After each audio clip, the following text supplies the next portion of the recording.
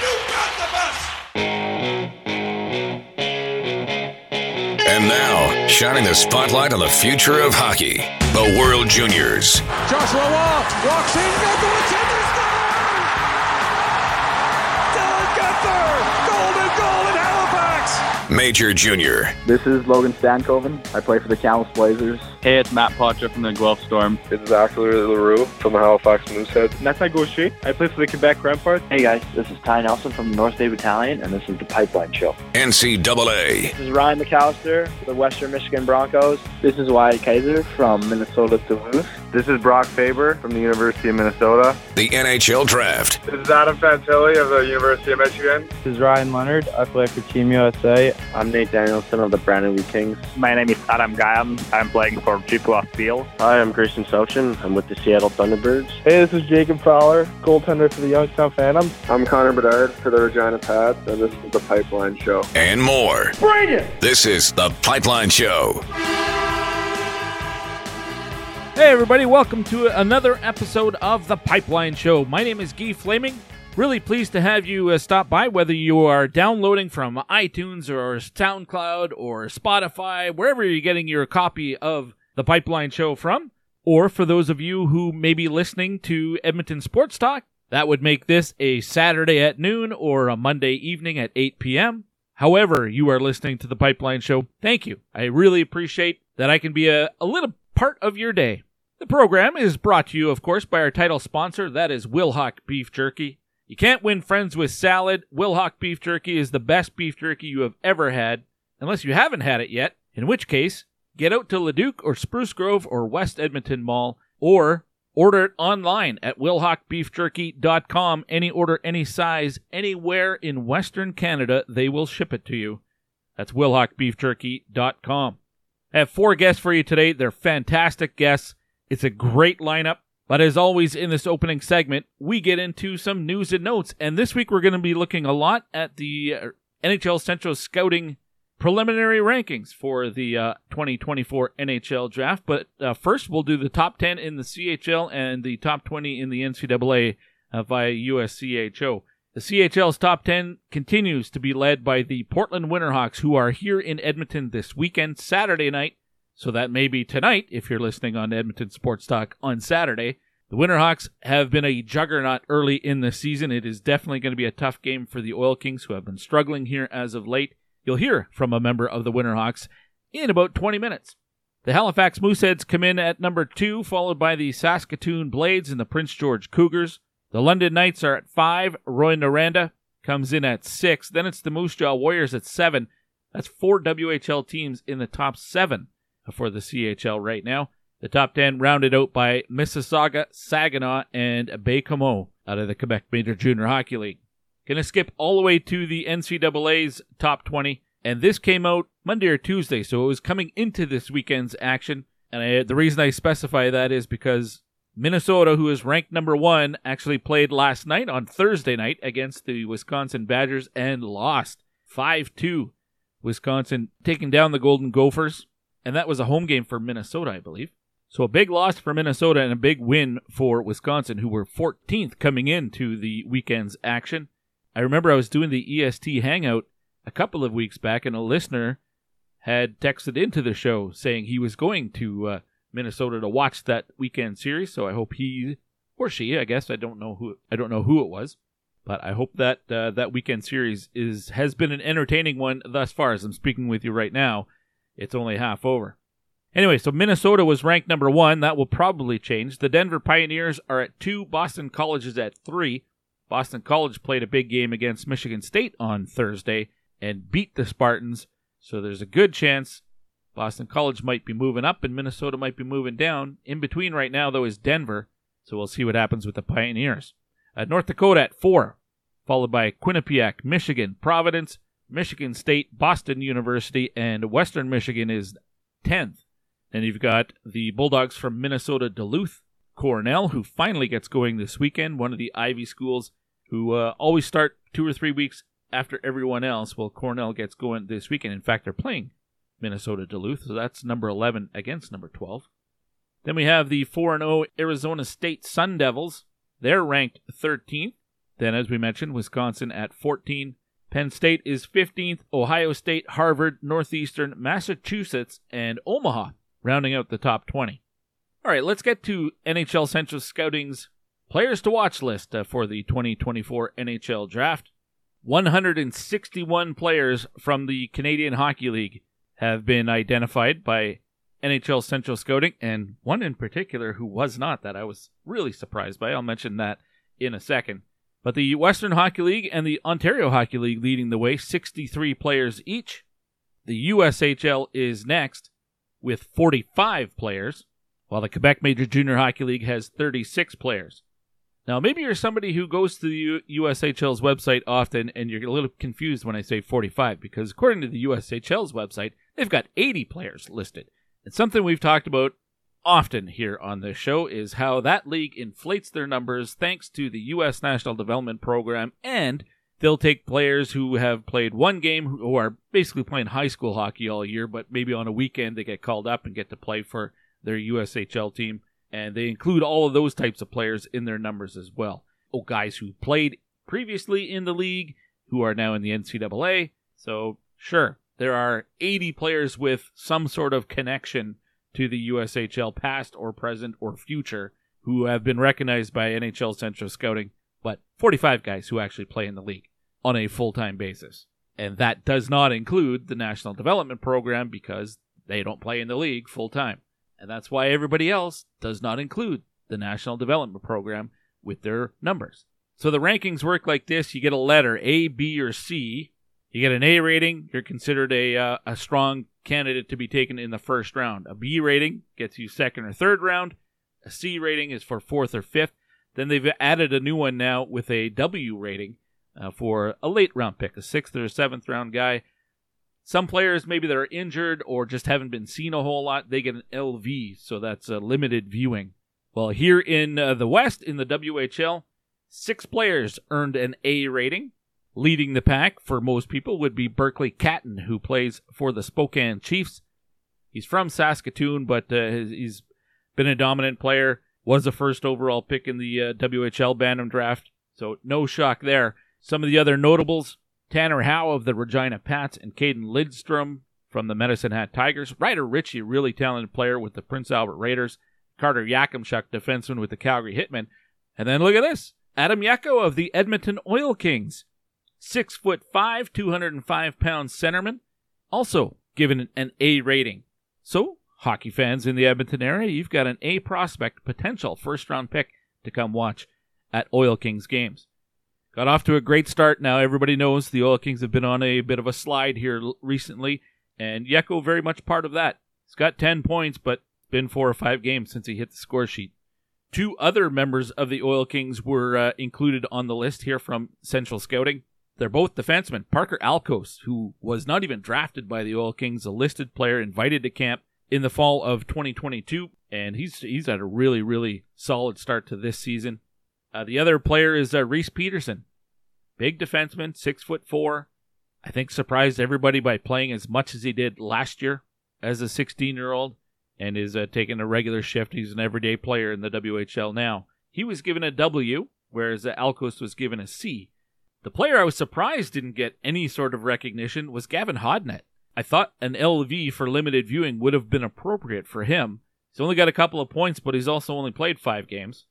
That's as I'm speaking with you right now. It's earlier on Friday. The Oil Kings are in Medicine Hat tonight, and they're playing Portland tomorrow. So if you're listening to this on Monday on Edmonton Sports Talk, well, he would have played 7 games, and who knows, maybe he's got a couple of more points after the weekend.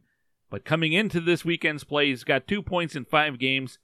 He's a former first-round pick in the WHL Bantam Draft. The knock on him, obviously the size, 5'8" and 155 pounds. But lots of skill, lots of talent. Surprised he doesn't get any sort of recognition from NHL Central Scouting, but I would imagine that is just logs to the fire for him when it comes to motivation. So there were 6 players from the Dub with an A rating. There are 5 out of the Ontario Hockey League.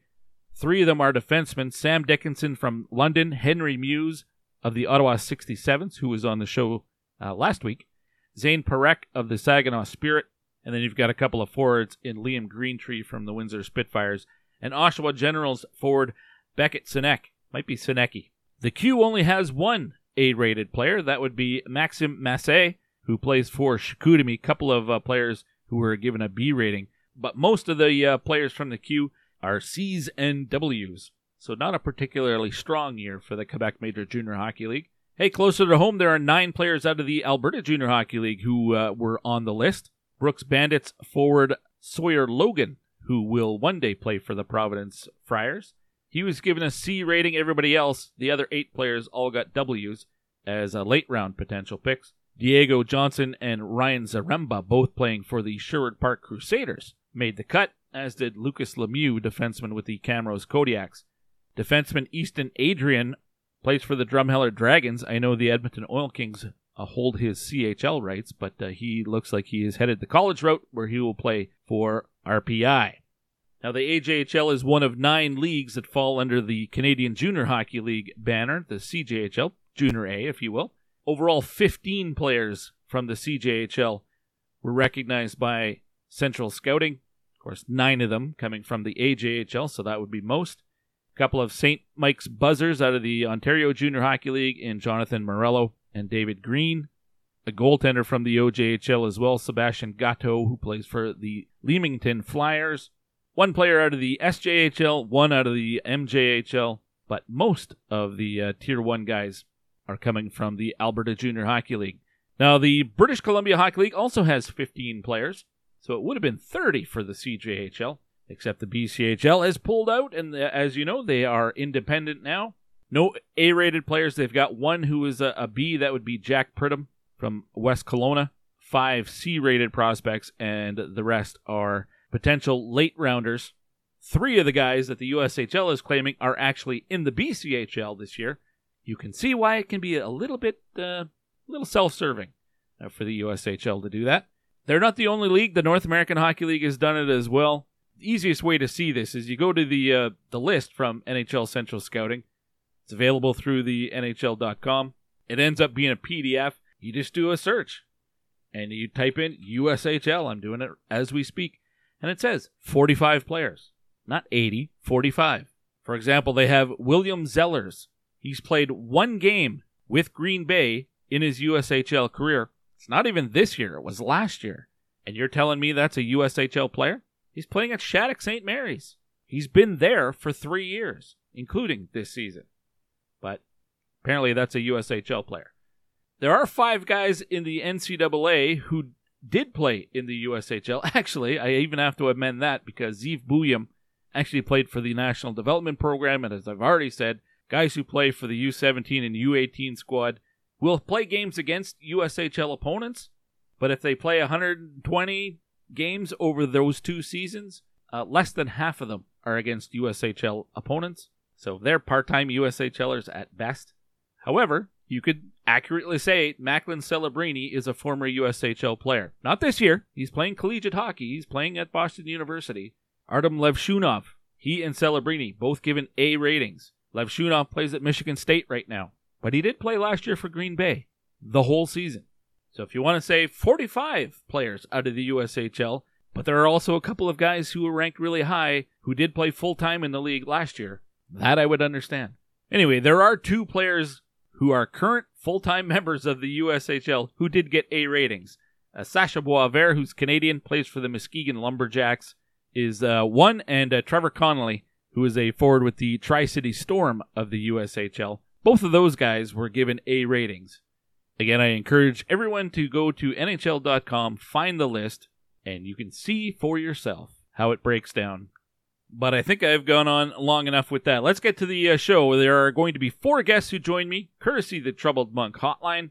As the weather starts to get a little colder, maybe you want to switch from your favorite craft beer to your favorite craft spirit, like an Adequate vodka, or perhaps an Epitaph barrel-aged gin. Both available at Troubled Monk, as well as all the craft beers you've come to know and love, and a couple of different varieties of hard iced tea and some soda as well. Everything you want you can find at troubledmonk.com/shop, where you can also place your order before you go pick it up at the tap room in Red Deer or at the Farmers Market in Calgary or Edmonton. But if you're living in one of the outlying cities or smaller towns, go to your local liquor store, and if they don't have it, ask them to bring it in for you.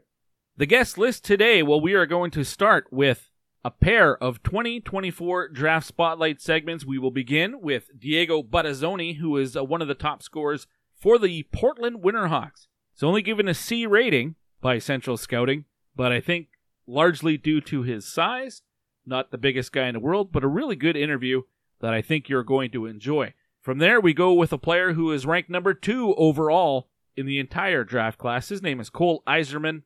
No relation to Steve Eiserman, spelled completely different. Cole Eiserman plays for the National Development Program. He will be going to Boston University next season, if he's not in the NHL, that is, but ranked second only to Macklin Celebrini, who, if they're both still playing college hockey next year, they'll be teammates. They were teammates at Shattuck St. Mary a couple of years ago as well.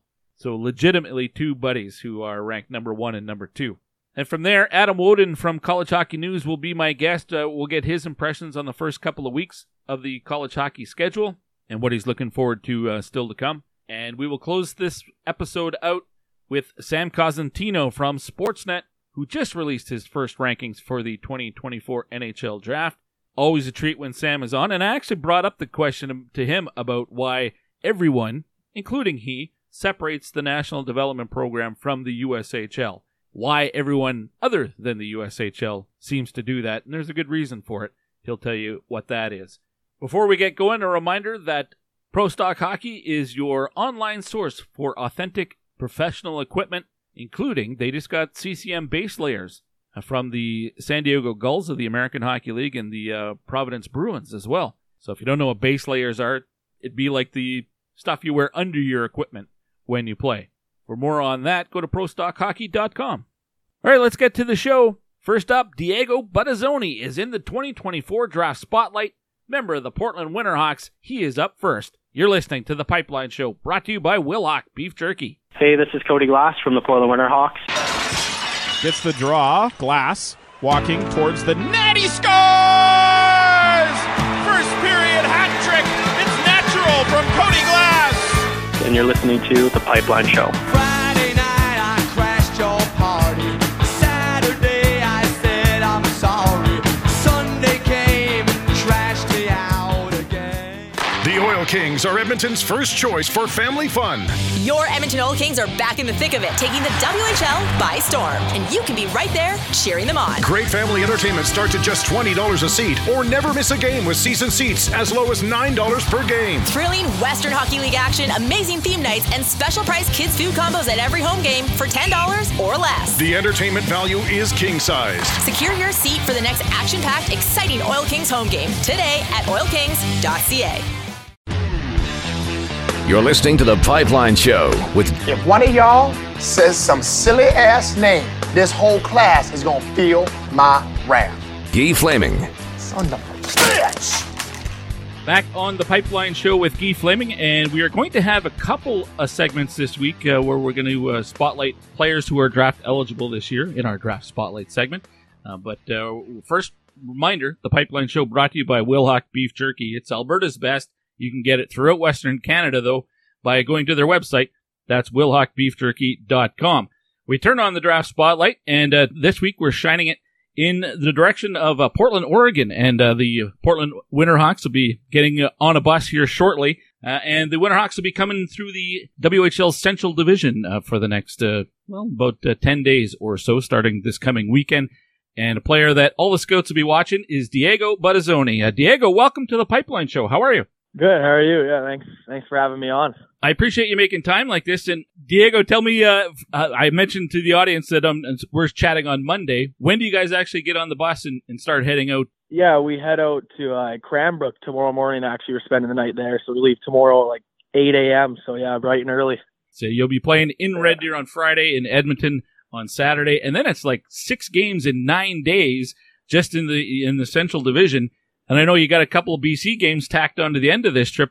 It's a pretty lengthy trip for you guys. Yeah, it's about 18, 19 days long, I'm pretty sure. So yeah, it's going to be a long one for sure. What do you do for the long bus trips like this? Are you a guy who's watching movies, or how do you occupy your time or take up your time?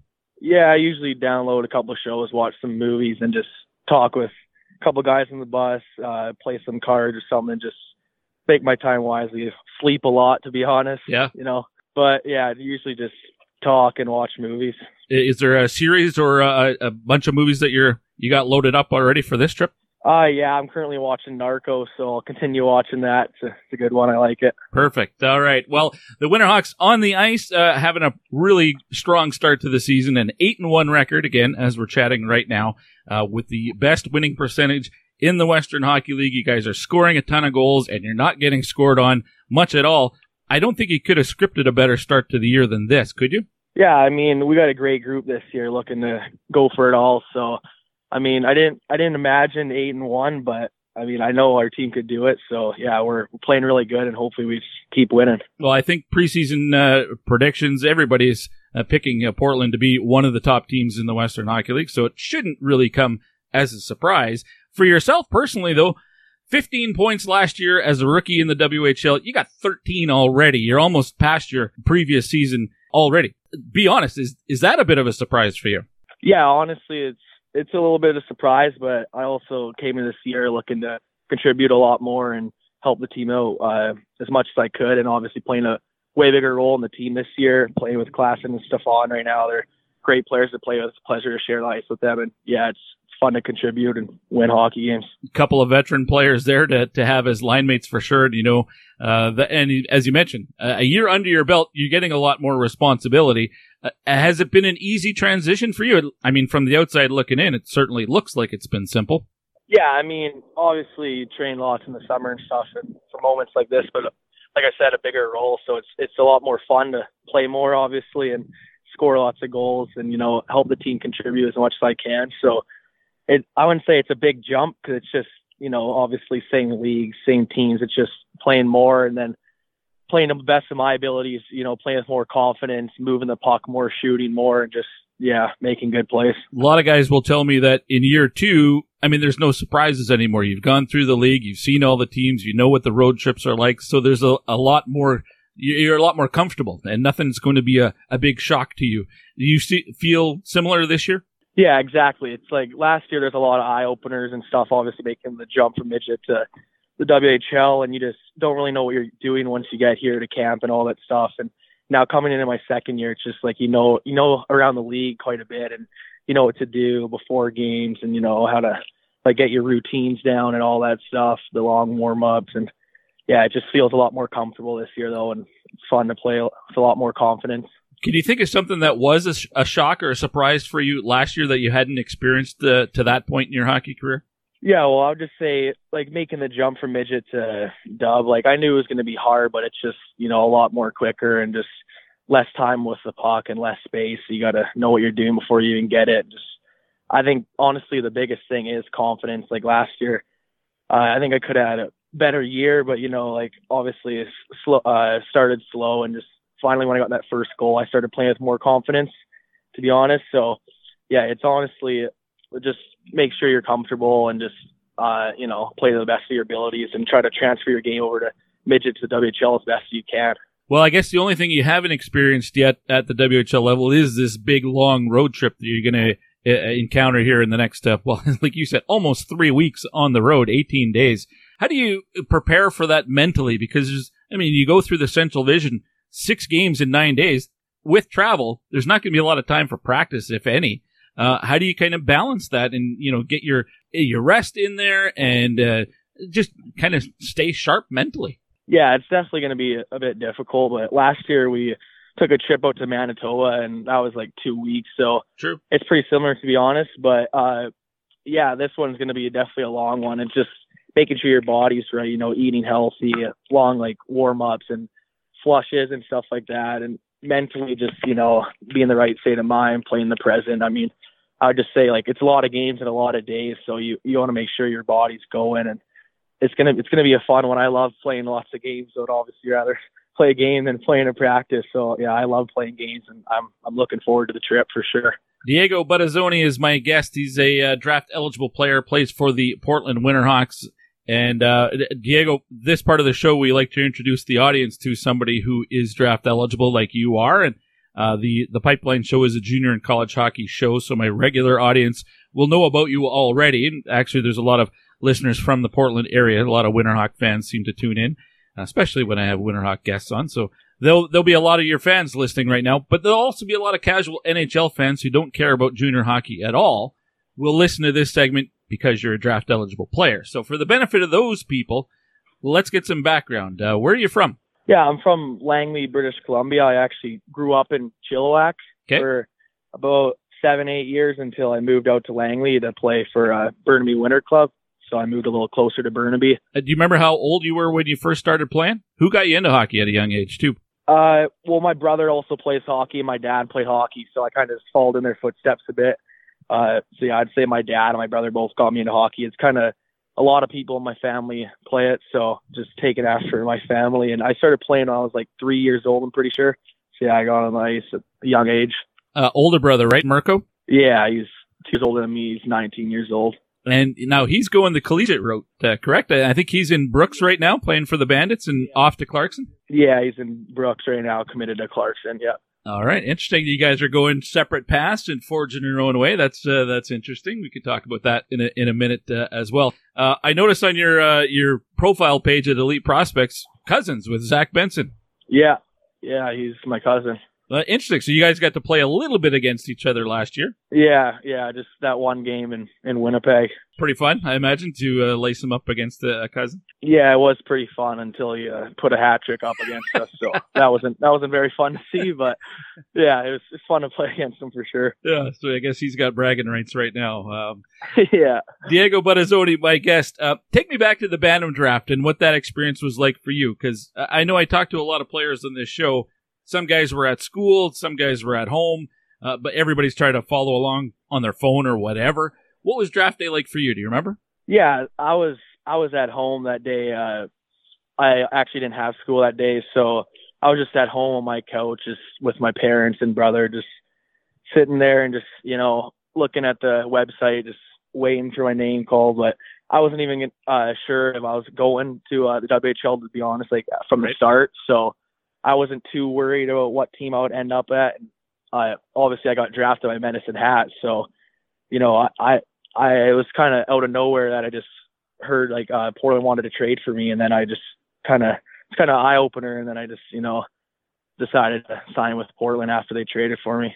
Now the draft year was 2021, so you're still playing at the Burnaby Winter Club that year, and you were there again the following season. Obviously, not old enough to play in the WHL as a full-time player.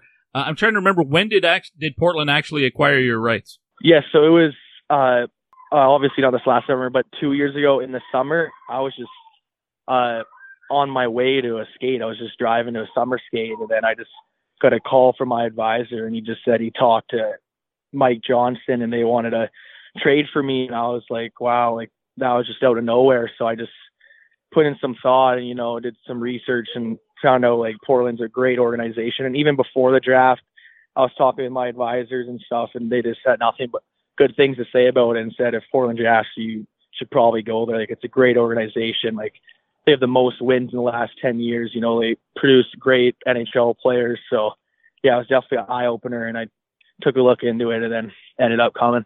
All right, so that was after you were done at the Burnaby Winter Club. You'd played a handful of games in the BCHL that same season. So it was after that year and before your first game with Portland. So it was that summer. At that point, before the Winterhawks acquired your rights, were you going the college route like your older brother?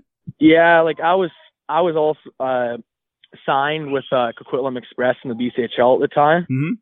So yeah, I was probably going to go to the college route until that happened.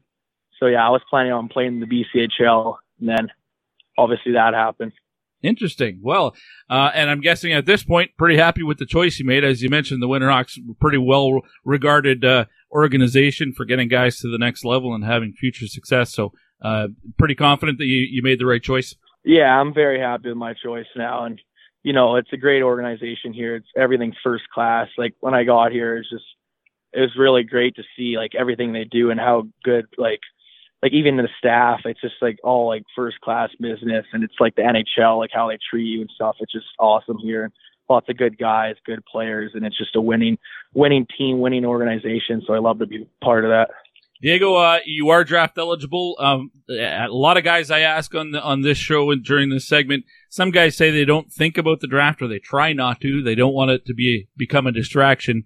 There are a growing number of players that would tell me they want to know who's got them ranked where, whether it's TSN or Sportsnet or any of those independent scouting agencies out there, Central Scouting, and they use that as motivation. What about for you, Diego? Yeah, honestly, like I think about the draft a bit and stuff, but I try to put like the rankings and all that stuff aside and just play my game every game I can and help my team win. I mean, I think winning's the most important thing. I want to win the WHL championship. Obviously this year we got one of the best teams and stuff. Obviously I want to succeed myself too. So I do think about the draft a bit, and yeah, it's there, and it would be a unreal experience to get drafted. And, you know, I've kind of gone through it a bit, like the draft process with my cousin, because I was actually at the draft last year. Okay. So I know everything about it, and he talked to me a lot about it. It seems like a great experience and an unreal time. So that'd be awesome to get drafted, doing everything I can. But yeah, I just want to help the team win as much as I could. Well, I guess team success and personal success kind of go hand in hand, don't they? Yeah, exactly. I mean, if our team's winning, that's a great sign. Yeah, and if you're having a lot of success, putting up a lot of numbers, the team's probably benefiting from that too. So, yeah, I can understand that for sure. Speaking of your game, you said you just want to focus on playing your game. For those who haven't had a chance to watch the Winterhawks, I finally get to watch you play in person this weekend when you're taking on the Oil Kings. How do you describe yourself as a player? What should fans or scouts expect to see from Diego Buttazzoni on a regular basis? Yeah, I'd say I'm a two-way player. I'm playing on the wing right now. I was playing center last year. I could play left wing or center, but, you know, I got a great shot and try to shoot lots from any angle. I'd say it make great plays that go to nothing, and I rely a lot on my hockey IQ and my competitiveness. I just always compete, always want the puck on my stick. Like if I'm don't have the puck, you know, I'm always doing whatever I can to get it back and always competing as hard as I can. I try to read plays, you know, hockey IQ. Like I said, rely a lot on it, and just try to make players around me better, you know, make good plays for them, and hopefully they can finish. Do you see yourself more as a setup guy, a playmaker, or a shooter? I would say a shooter. You know, right now I'm having success scoring, so definitely right now I'm a shooter. Like, obviously, if it's a 2-on-1 and the guy's open, I'll dish him. But yeah, I'm looking shot first. The website, the WHL's website, lists you at 5'9" and 183 pounds. I don't know if that's up to date. What are you at right now? Yeah, that is correct. Well, your cousin Zach obviously having a lot of success, and he's not that big either, so it's obviously not something that is necessarily going to preclude somebody from having success as a professional hockey player. How do you get around not being 6'2" and 210? Yeah, I would just say, like I said, I compete. You know, like if you look at Zach, all he does is compete and, you know, win his puck battle. So I think as a small guy, just do whatever I can to get that puck and just protect it. I mean, I'm a pretty stocky guy, 180 pounds. So, you know, use my body to protect the puck and, you know, just keep my feet moving, compete, win my puck battles, you know, win wall battles. And yeah, I think I'll be good. This might not be a fair question. I mean, he's your cousin. I'm sure you get asked it all the time, but do you see similarities between the way you and Zach play? Yeah, I would say there's definitely a couple things. I mean, he's obviously a great player and put up 100 points in this league last year, so it's hard to compare. But, you know, he is my cousin. I honestly do look up to him. You know, he's 13th overall. He's an unreal player, succeeding in NHL right now, actually. Mm-hmm. So I try to, do a couple things he does, and, you know, he teaches me a couple things to add to my game. So, yeah, I appreciate him. Diego, it can't be hockey 24 hours a day, 12 months of the year. What do you do when you're not playing or working out with hockey in mind? What do you like to do to kind of get away from the game? Yeah, I'm a really athletic guy, so usually I'm just playing other sports, to be honest, like playing golf. You know, I play tennis lots here, and, you know, like even ping pong. I have a ping pong table at home, play with my brother lots. I'd say just a sporty guy, though, you know, golf, ping pong, tennis, basketball with some friends. Yeah, mostly sports, though. Whenever I get a golfer on, I ask them what their favorite course is. One immediately come to mind for you? I haven't really gone to any courses like out of the province, to be honest, like nice courses. But I'd just say probably just ones close to my house, just that I've gone to a lot. It's like Belmont. It's not like people probably haven't even heard of it, but it's just close to my house, easy to get to. Just go to the same ones usually a lot. Perfect. Lastly, Diego, we were talking about this before we started. I was curious, with teammates, they can be, funny guys. They can be a little cruel sometimes. With a last name like Buttazzoni, I'm wondering what the nickname is. And again, keep in mind, this is coming from a guy whose name is Guy Flaming. And, call display would look like it's Flaming Guy calling somebody. So I say this sort of in jest, but what do the guys call you, Diego? Yeah, coming into Portland, my nickname was usually Butters, like everywhere, like my coaches and everyone called me Butters and Butter. And when I came to Portland, they just started calling me Buddha and like Butta. That's usually what they call me here, Buddha. Like, I've never heard that one before until I got here. So, yeah, it's a new one, but, I don't mind it. And, yeah, it's usually what the guys call me. Seems to be working for you. Well, Diego, I really appreciate your time. Best luck the rest of the way this season, and maybe we'll run into each other on Saturday when you're in taking on the Oil Kings. Yeah, thank you. I appreciate having me on. Heck of a start to the season for the Portland Winterhawks and Diego Buttazzoni. I appreciate him making time before climbing on the bus to come out east here into Alberta.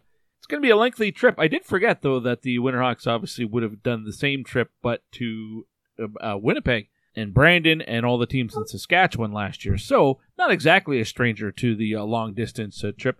Man, made me think, though, of the guys in the OHL who spend like 10 nights a year in hotels. These guys are about to do 17, 18, 19 days in a row on a single trip. Just night and day difference, isn't it, between the WHL and the OHL? And also had to ask him about the nickname. We talked about it a bit before we started.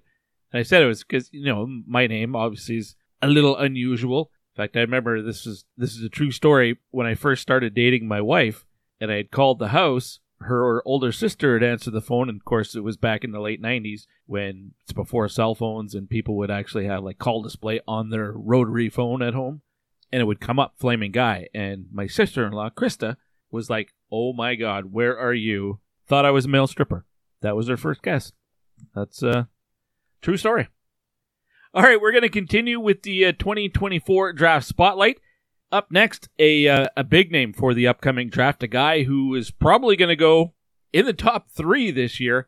He's ranked number 2 by pretty much everybody right now, but at some point he's going to be ranked number 1. His name is Cole Eiserman. He plays for the National Development Program with the U18 squad, and I'm happy to say he joins me next here on The Pipeline Show, brought to you by Wilhauk Beef Jerky. Hey, this is Jack Rosovic from the U18 national team. Clayton Keller. Hey, this is JC Comfort. Hey, it's Joel Farabee from Team USA. Hi, I'm Hudson Fashing. Hi, it's Brady Shea. Hey, this is John Gibson from Team USA. This is Jordan Greenway. This is Matthias Samuelson. Hey, this is Sonny Milano from the USNCDP. This is Oliver Wallstrom. Hi, this is Alex Tuck. This is Ryan Lindgren. Hi, I'm Steven Santini, and I play for the U18 national team. How's it going? Casey Fitzgerald with the national team. Hey, it's Austin Matthews. Hi, this is Jacob Truba from the USA Under-18 National Team Development Program, and you're listening to The Pipeline Show. I race through the crowded stadium with sweat, pouring a glass of crisp, cold beer refreshes my webpage, but the computer crashes into another car who instinctively grabs the release on my chute and hits the bedside alarm. Apparently, it's time to wake up. Ignite imagination. Advertising on The Pipeline Show works. Who listens to The Pipeline Show? People like you. Share the story of your business with targeted customers. Contact Guy directly at guy@thepipelineshow.com. You're listening to The Pipeline Show with Guy Flaming. The cream will rise to the top. Oh, yeah. The cream of the crop. Nobody does it better. Hey, we're back on The Pipeline Show with Guy Flaming. We're going to keep the draft spotlight turned on, and this segment we're going to be going to the U.S. National Development Program. Quick reminder, though, the program brought to you by Wilhauk Beef Jerky. It's Alberta's best. You can get it throughout Western Canada by going to their website at wilhaukbeefjerky.com. One of the guys that's on the top of the list for everybody out there, all the scouts will be watching him as they do always for the U.S. National Development Program, but this year, no exception. Cole Eiserman from Team USA and the U18 squad. Welcome to the Pipeline Show, Cole. Great to talk to you. How are things? Things are great. Just a lot of hockey time, and things have been good. Well, I appreciate you making time like this. I'm sure you're getting swamped with requests. This is This is something you've been looking forward to, I'm sure, for a long time, though, your NHL draft season. Maybe just let's start with the team and how things are going so far this year for the rest of the guys and how you felt about the start of the season for your club. Yeah, no, everything's gone pretty smoothly so far. Obviously, it's a tough year this year. The 18s were playing, half USHL, half colleges, so the college games are a little different.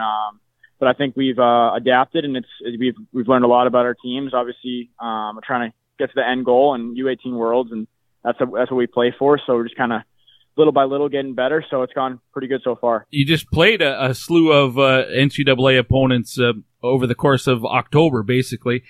Against Western Michigan, 9-4 loss, but then you come back and you trounce Boston University 8-2, and then take it on the chin against Dartmouth 7-2. So it seems like you're having some real good success one night and then maybe get brought down to earth the next night. Those games against the collegiate teams, though, those have got to be really challenging. Yeah, they are. Obviously, all teams play different styles. So for us, as we're younger guys, we haven't really got that type of playing style yet of the different teams and how to adapt. So we're just trying to adapt to that stuff. But overall, it's been good learning and all fun. Real advantage, though, being part of the program where you get to play against college teams. Teams are made up of 19 to 24-year-olds, and that's something you can't get anywhere else. For sure, yeah. It's definitely a cool experience. Pretty sweet, that game against Boston University, though. I know you obviously have ties to BU for next season, but to come out ahead like that 8-2, that must have been pretty fun. Yeah, it was awesome. It was a good time, and a lot of family there, so it was fun. Cole, for yourself on a personal level this year, I mean, you're out of the gate putting up a ton of points. I don't think you could have scripted a better start for yourself, could you? I mean, maybe a little more wins in the college games or whatever, but other than that, I think it's gone pretty well, but a lot to do so far. So I like that answer because it seems like you're putting team ahead of personal success. They kind of go hand in hand, don't they? I mean, if the team's doing well, you're probably playing pretty well too, isn't it? Yeah. Obviously, the team is very important. It's not a individual game, and the team is the most important thing. And when they're doing well, it helps me play well, and obviously other guys too. Cole Eiserman, my guest, playing for the U.S. National Development Program. You talked about the schedule where you play a bunch of USHL opponents, a lot of NCAA opponents, and then you have the international games, and you'll be doing that here fairly soon, going over to Finland. I'm assuming you're looking forward to that. Yes, it'll be a fun time. Obviously, going overseas, playing against other countries is really important, and it'll be a lot of fun. When you have those three different sort of opponents, the USHL guys, the collegiate teams, and the international games, do you have a preference? Which one do you kind of get up for more? I think overall, I mean, the guys, I think it's a little more important once you're playing against other countries, just because our country, obviously, the United States for us is very important to us, and we want to show everyone we're the best. And so I think for those games are really important against other countries, but we kind of get amped for all of them. So. All right, Cole. The Pipeline Show is a junior and college hockey show, so my regular audience will know about the program and how it works, and they'll already know about you, I'm sure. But there'll be a lot of casual NHL fans who listen to a segment like this just because it's a draft spotlight segment. They might not care about junior hockey or college hockey at all. So for the benefit of that portion of the audience that might be listening, let's get some background, if you don't mind. Where'd you grow up? I grew up in Newburyport, Massachusetts. It's a great town. A lot of hockey and a lot of great people. Well, I can see that when I look at your profile page at EliteProspects.com. Hockey seems to run in your blood because you got brothers, and uncles and cousins. I mean, so it's no surprise that you grew up playing hockey. How old were you when you first started? I mean, I started, I think right as I was able to even, put on the skates and, skate kind of well. But yeah, it was kind of, I had a mini hockey stick in my hand when I could walk and even when I could crawl, basically. So it was just kind of brought into my blood, and I didn't really know anything else about hockey growing up. So you're a forward now. Have you always been a forward, or do you try other positions along the way? Oh yeah, no, I was always a forward. I never. I think I played goalie once, like for my town team, but that didn't go out too well. But I've always enjoyed scoring. It's kind of been my thing ever since I've obviously been able to play hockey. So I just kind of always been a forward and enjoyed that. It's funny. I think every player I talk to says at one point they had to put the pads on You might have been 7 or 8 years old or something like that. But for you, it was a memorable experience, but in a bad way?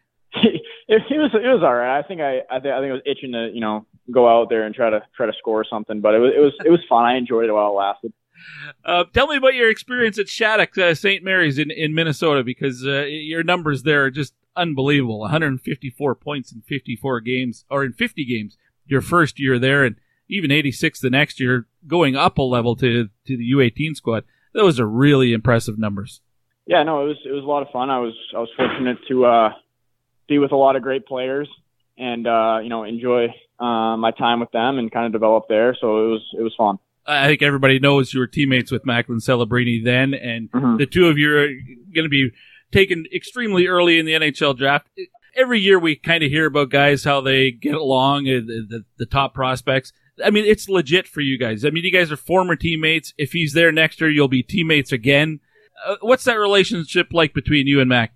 Yeah, no, it's awesome. I talk to him every day, and it's kind of one of those things where it's a brotherhood, and I obviously really enjoy seeing him when I can, and really happy for him. Friendly competition? Like even back at Shattuck, were you guys competitive for who's going to have more goals or points or anything like that, and has that continued on? Yeah, I don't think it was ever statistically wise, but it was just kind of always competing in practice, and kind of everything we did was competitive, whether it was Xbox or basketball or whatever. So it was a lot of brotherhood, and kind of how you do stuff with your siblings and how you always want to win. So it's one of those things. So it's cool. Who was better at Xbox or basketball? Were you guys really neck and neck in everything, or did you dominate it at some aspect? I'd probably say basketball. I had the edge on him. Over time, he's gotten better at Xbox, but he's a pretty good soccer player, so he always had me in that. Oh, that's great. Now, BU, I know originally it was supposed to be Minnesota for you, and then you changed fairly recently here in the last month or two. Can I ask what led to that decision? Just being home, being closer to family. That was the only reason. So it was, just one of those things where my family wanted me to be home, and I took their thought and went over it, and I think it would be important for me to be home. So that was the idea behind it. Cole Eiserman is my guest, forward with Team USA and the U18 squad. This year, right now, the sheet I'm looking at says 23 points in 11 games. 18 of those are goals. Do you consider yourself more of a shooter? I mean, that's a big imbalance between goals and assists. Or are you just the guy that everybody's feeding the puck to? I think I've always kind of just been a shooter and enjoyed shooting the puck and always enjoyed scoring. So I definitely say I'm a shooter. Is the draft something that you spend a lot of time thinking about? You're in a semi-unique position because whether you're going to get drafted is not a question. It's just when. So there's a little less pressure in that regard. But do you still think about the draft often? It obviously comes up a lot, but I think just in general that I'm trying not to think about it just too much and trying to think about the team and day-to-day process here at the NCDP and just kind of trying to get better day by day. Sheet I'm looking at says 6 foot, 196 pounds. I don't know if that was the start of this year or the end of last year. Or what are you at right now? Yeah, I'm probably at the same thing. It was at the beginning of this year. All right. Do you think you're done growing taller, or do you still have a little bit of growth left? Couldn't tell you. I have no idea. Maybe I have a little bit left. My brothers are all taller than me right now, so maybe I do, maybe I don't, but I have no idea. Away from hockey, it can't be hockey all the time. What do you like to do to kind of unwind, or do you play other sports in the off season? What do you like to do? Yeah, I think during the season it's kind of just all hockey, and sure. But summertime, I like to go out and fish with my dad and kind of, play tennis with my brothers. And obviously golf is a pretty big thing in the hockey world. So kind of playing golf, pretty consistently and, basically just kind of enjoying time with my family. And cause I'm gone from them, most of the year. So it's awesome kind of just being around them and, swimming, at the beach and, do that stuff, kind of just what normal people do in the summer, so it's awesome. Golfing and fishing, that seems to be a pretty popular choice for hockey players, it seems like. Oh, yeah, it's a relaxing thing that kind of gets your mind off of stuff and kind of just brings you back to reality, so it's good. What's your favorite golf course? Doesn't have to be one that everyone's heard of. Yeah, I don't know. Probably just my local course in my town, just kind of, playing there, just kind of where I started playing. And there you go. I don't know, it's one of those close ones where, being able to get to, and you start to, know people there. So it always makes it more and more fun once you get to see, your buddies and, local people around. So. And when you're fishing, what are you going after? I try to go out to the largemouth bass, but those things are pretty tough sometimes, but usually that. Favorite hockey team growing up? Boston Bruins, yeah. I know it's kind of local team, so it was just always my favorite growing up. Anyone in particular with the Bruins or elsewhere in the league? Some guys, it's not necessarily a team they're cheering for, but they'll follow individual players. Was there a guy that you kind of looked to and said, maybe you have some similar traits? I can pattern my game a little bit after that guy.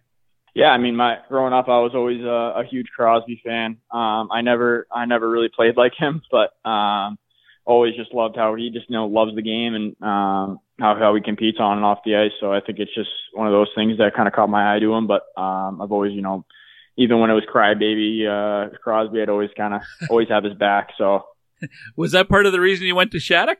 Yeah, a little bit. Obviously, it's a lot of great players that have been through that program. So sure. I obviously saw that as a pretty cool thing and, gave it a chance, and I ended up loving it. So. Well, listen, Cole, I really appreciate your time. Thanks for taking a little bit here to join me on the Pipeline Show. Best of luck the rest of the way with Team USA and whatever happens at the draft. Yeah, awesome. Thank you very much. There was Cole Eiserman from Team USA, the U18 squad. He will not have to wait long on draft day to hear his name being called. That is for sure. Right now, every ranking that I've seen has him ranked number 2 behind Macklin Celebrini. But at some point this year, he's going to be putting up massive numbers at the program, and someone, somewhere, will put him number 1. And by all accounts, it's really tight anyway, so it's not like that would be something that somebody does just to get some attention for their ranking outlet. That could be legit. We could see Eiserman go number 1.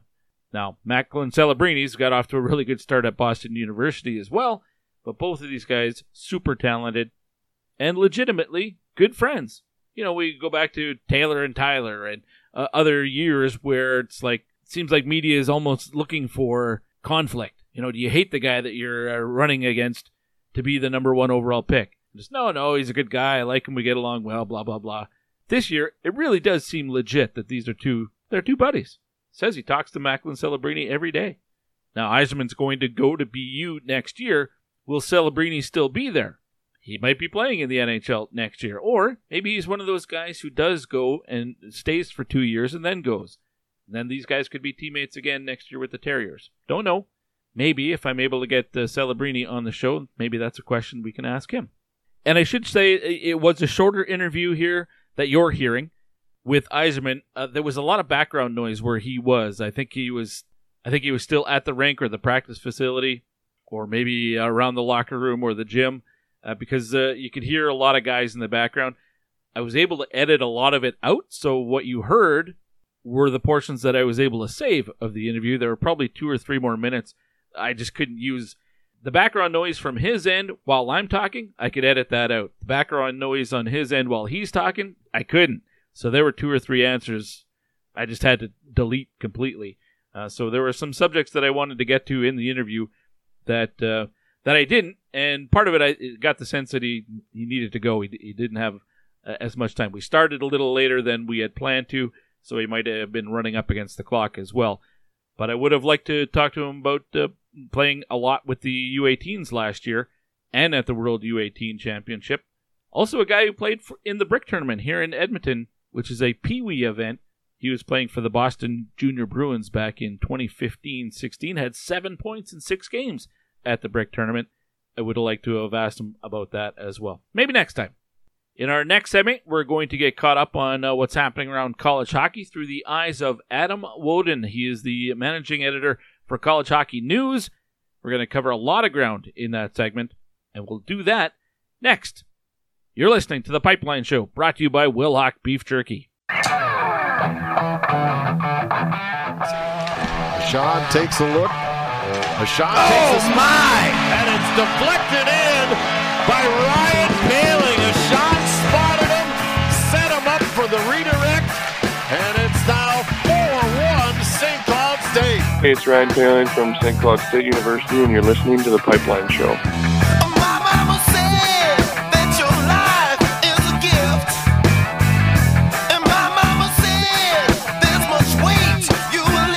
passion, talent, development.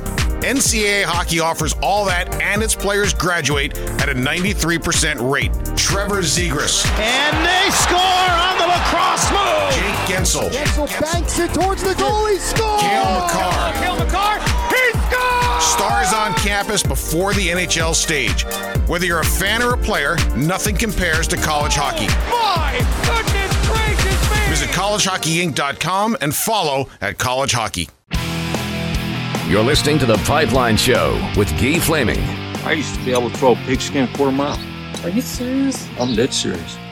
We are back on The Pipeline Show with Guy Flaming, brought to you, of course, by Wilhauk Beef Jerky, but this is a NCAA Campus Report segment, which means it's our thanks to our good friends at College Hockey Inc. If you're a player or you have one in your family, there are things you need to know, what you can and can't do to maintain your eligibility, so get in contact with Mike Snee or the crew at College Hockey Inc., and they can answer any questions that you might have. And now we're going to go to College Hockey News, and the managing editor is Adam Woden. Adam, welcome back to the Pipeline Show. How are you? Sir, all good. Always glad to be with you. Well, I appreciate you making time like this. And the start of this season has been interesting from my perspective, because some of the teams we were told should be dominant this year have struggled early on. And the first one that comes to mind is Boston University. They got a win, but they haven't looked great necessarily this year. Is that a surprise to you? Well, that's an interesting question. And, this season has already been loaded with a lot of interesting moments, and I don't expect that to stop anytime soon. But as far as BU is concerned, it's interesting. It's easy to forget that last year they had a lot of the same issues, and you see that all came together in a Frozen Four appearance. So, of course, last year it took some time because Jay Pandolfo was putting in his system, and maybe you wouldn't think that would happen this year. But certainly not time to hit the panic button yet. They, bounced back against Notre Dame after losing 4-1 Friday last week and then won 8-2. They had a very similar weekend last year against Michigan. People remember where they got trounced the first night and then came back and beat them the second night. So, I'm not going to worry yet. I mean, this week coming up, they're playing UMass home and home, so that's not going to be easy. Then they got North Dakota at home for a couple games. So, they're challenging themselves, which is good. And Lane Hudson got hurt last weekend, so I'm not sure what his status is right now. And so that doesn't help. But I'm also, I still have a little bit of a wait-and-see attitude on their goaltending situation. I mean, obviously, Matthew Caron, coming over from Brown, has been the guy, and he played a pretty good game against Notre Dame on Saturday. But other than that, it's been like up and down, not quite sure. And, those transfers from so-called lesser schools, like schools where like a goalie got peppered with shots because their team in front of them wasn't very good and they stood on their head, they're all often very attractive to the bigger teams, but it's kind of 50-50 historically as to whether it works out or not. So, knowing nothing about like the day-to-day, not breaking down video of Matthew Caron, I'm just saying like it's no guarantee that that's going to work out. It didn't work out last year for North Dakota, and this year so far it is working out for North Dakota. So I sort of have a wait-and-see approach. I didn't think he looked great, let's put it that way, in the games that I watched, but I did not see the Notre Dame game. So I'm looking forward to seeing more of him. And, of course, more of Macklin Celebrini as well. Yes, well, he's been terrific. But, I mean, just looking at their schedule, I mean, they got a win against Bentley, but they needed overtime. That almost feels like a loss. Yeah. That you needed overtime to beat Bentley when you're considered to be one of, if not the top team coming into the season. And then they had some losses. New Hampshire, Notre Dame, and the U18s, but I mean that's not really I'm not sure what you consider an 8-2 loss to the U18s, because it's sort of I don't know either. It's an exhibition, so we'll just throw that one away. But then they get that dominant 8-2 victory against Notre Dame after taking a loss, and maybe they started to turn things around. But I know you're not big on polls in general, and really the only poll that matters is the pairwise. They're 39th right now on the pairwise. Is it too early in the season to panic about that though? Yeah, you have to throw that out for sure. It's funny because I always say to people that by the end of November, the pairwise is pretty stable, mathematically speaking. But even I can't say that at this point of October, it's time yet to look at that, because just the mathematics, I mean, it's just kind of weird. So until you've got, at least 10, 15 games under your belt and the Ivies all start playing, then yeah, I'm going to dismiss that. But again, going back to last year though, they lost the U.S. under-18 team last year too. Mm-hmm. So I don't know. That one was a closer game, but throw it out because it's an exhibition. But that did turn a lot of heads. Cornell just beat the under-18s 5-4 in overtime this past weekend. So and Dartmouth beat the under-18. So I don't think you can completely throw that out. I mean, there was definitely some train wreck defense going on those few games for BU, so they've got to get that in gear. But like I said, they got it in gear last year, so I don't think any BU fan should panic yet. But certainly something to keep an eye on. And also interesting with Notre Dame is that that Saturday result, or even the whole weekend, didn't really surprise me because just like BU last year was like this in a lot of ways, Notre Dame last year was like this. I think they went the entire season until like end of March without winning back-to-back games on a weekend. So they had this amazing Jekyll, and they also play a tough schedule. So they were on the cusp of the NCAAs while basically being 500. But all year long, it was like win one, lose one, win one, lose one, the whole year. So it's kind of not surprising from Notre Dame's perspective either. All right, so we shouldn't be. I guess I'm a little surprised with BU's slow start, but overall, I guess it's too early to panic. On the other side, Minnesota, the Golden Gophers are playing some pretty terrific hockey. I know they split this past weekend in a pretty interesting series against North Dakota. But what are your thoughts on the Golden Gophers out of the gate? Yeah, I mean, there's nothing wrong with splitting at North Dakota, right? Mm-hmm. I mean, obviously, when you talk to everybody after the game on Saturday, they're like, "Oh, we didn't do this, we didn't do that," and some of the players are like, "Oh, we have to have full weekends." But it's like, there's a team on the other side too, and it's North Dakota, and they're set up to have a pretty good year. The crowd was going crazy, of course, so it's really no shame in losing 2-1 on the road there, and it's not going to hurt them.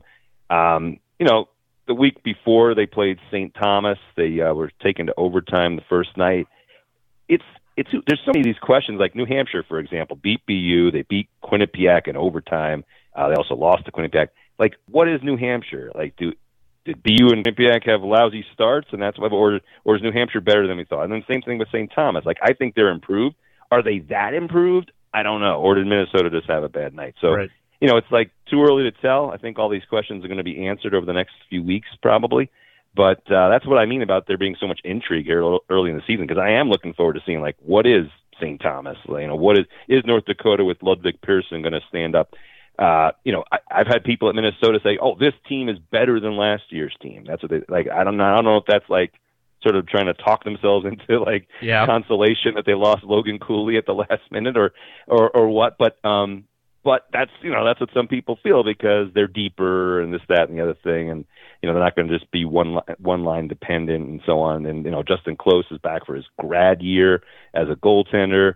They have some older guys who stuck around, which is unusual for them, like as fifth years, like Jackson Nelson. Mm-hmm. So we'll see. Like, is that true? Like I said, is that wishful thinking or is that true? The Big Ten is so. I'm not ready to be the boy who cried wolf. Well, last year, a lot of people were freaking out because the Big Ten had some, ridiculous wins in the NCAAs and sent, 2 teams to the Frozen Four. And of course, Quinnipiac wound up beating all of them along the way. So I'm not one of these, sky is falling yet as far as the Big Ten dominance. But it is true for sure that top to bottom, it's pretty tough. And so night in, night out, it's going to be a test for Minnesota.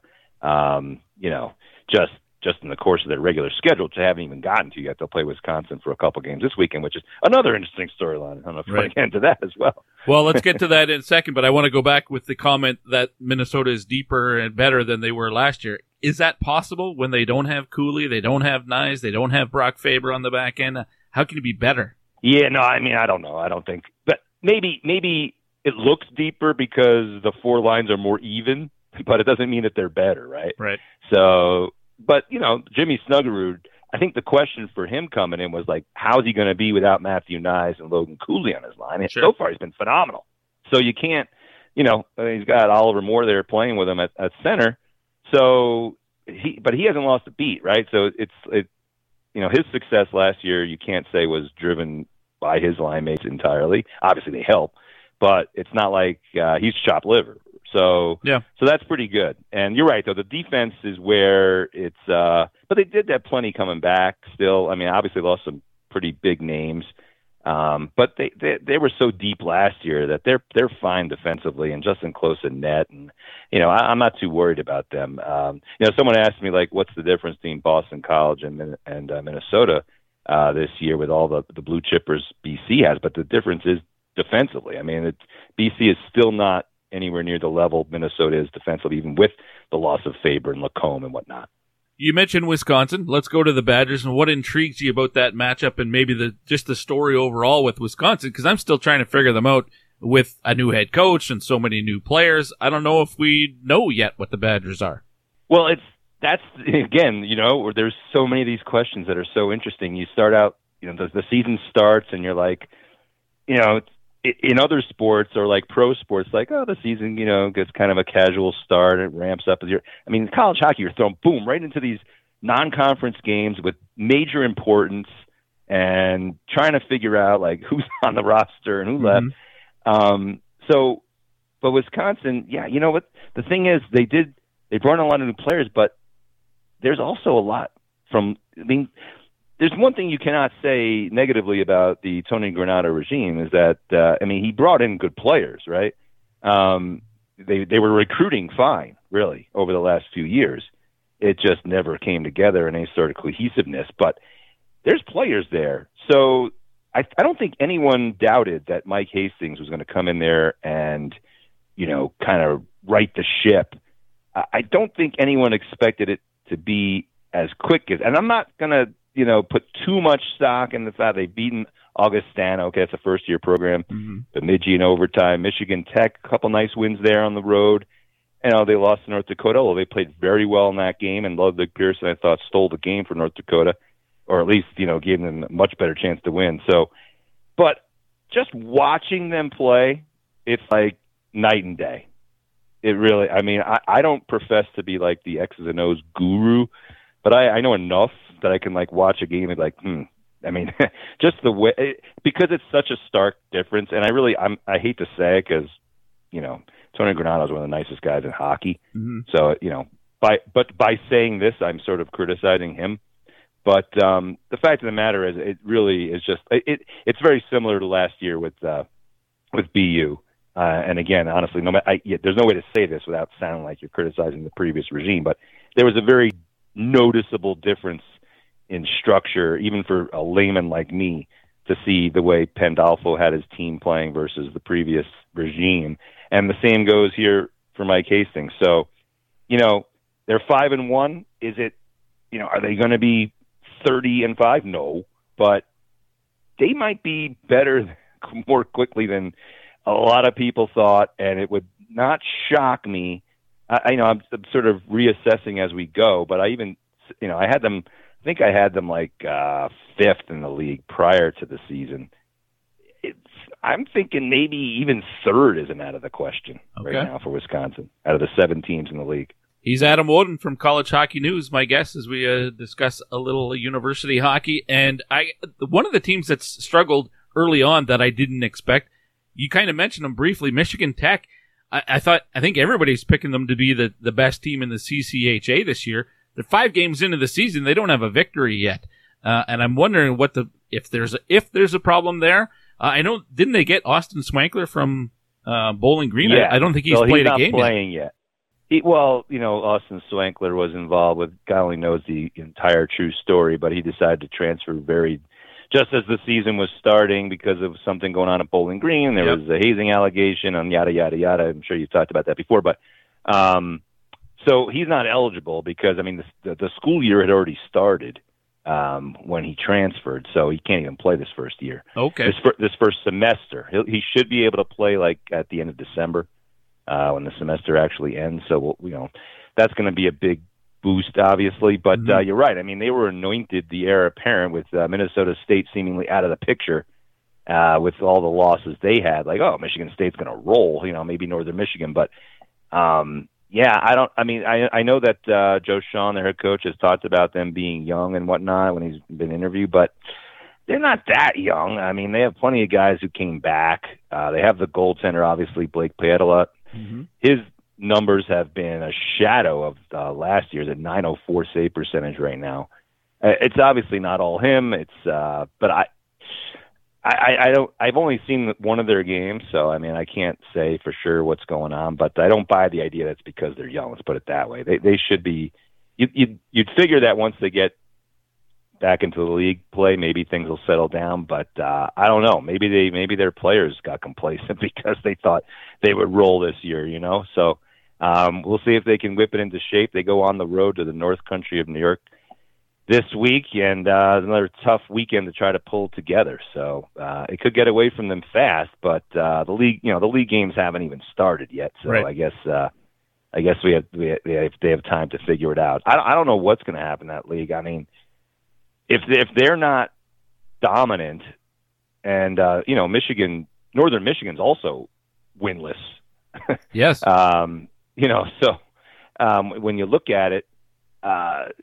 St. Thomas, honestly, and Minnesota State have been the best two teams I've seen so far of the league. So whether that continues, I don't know. But, St. Thomas really is coming along. I mean, I have great respect for Diego Buttazzoni, their head coach.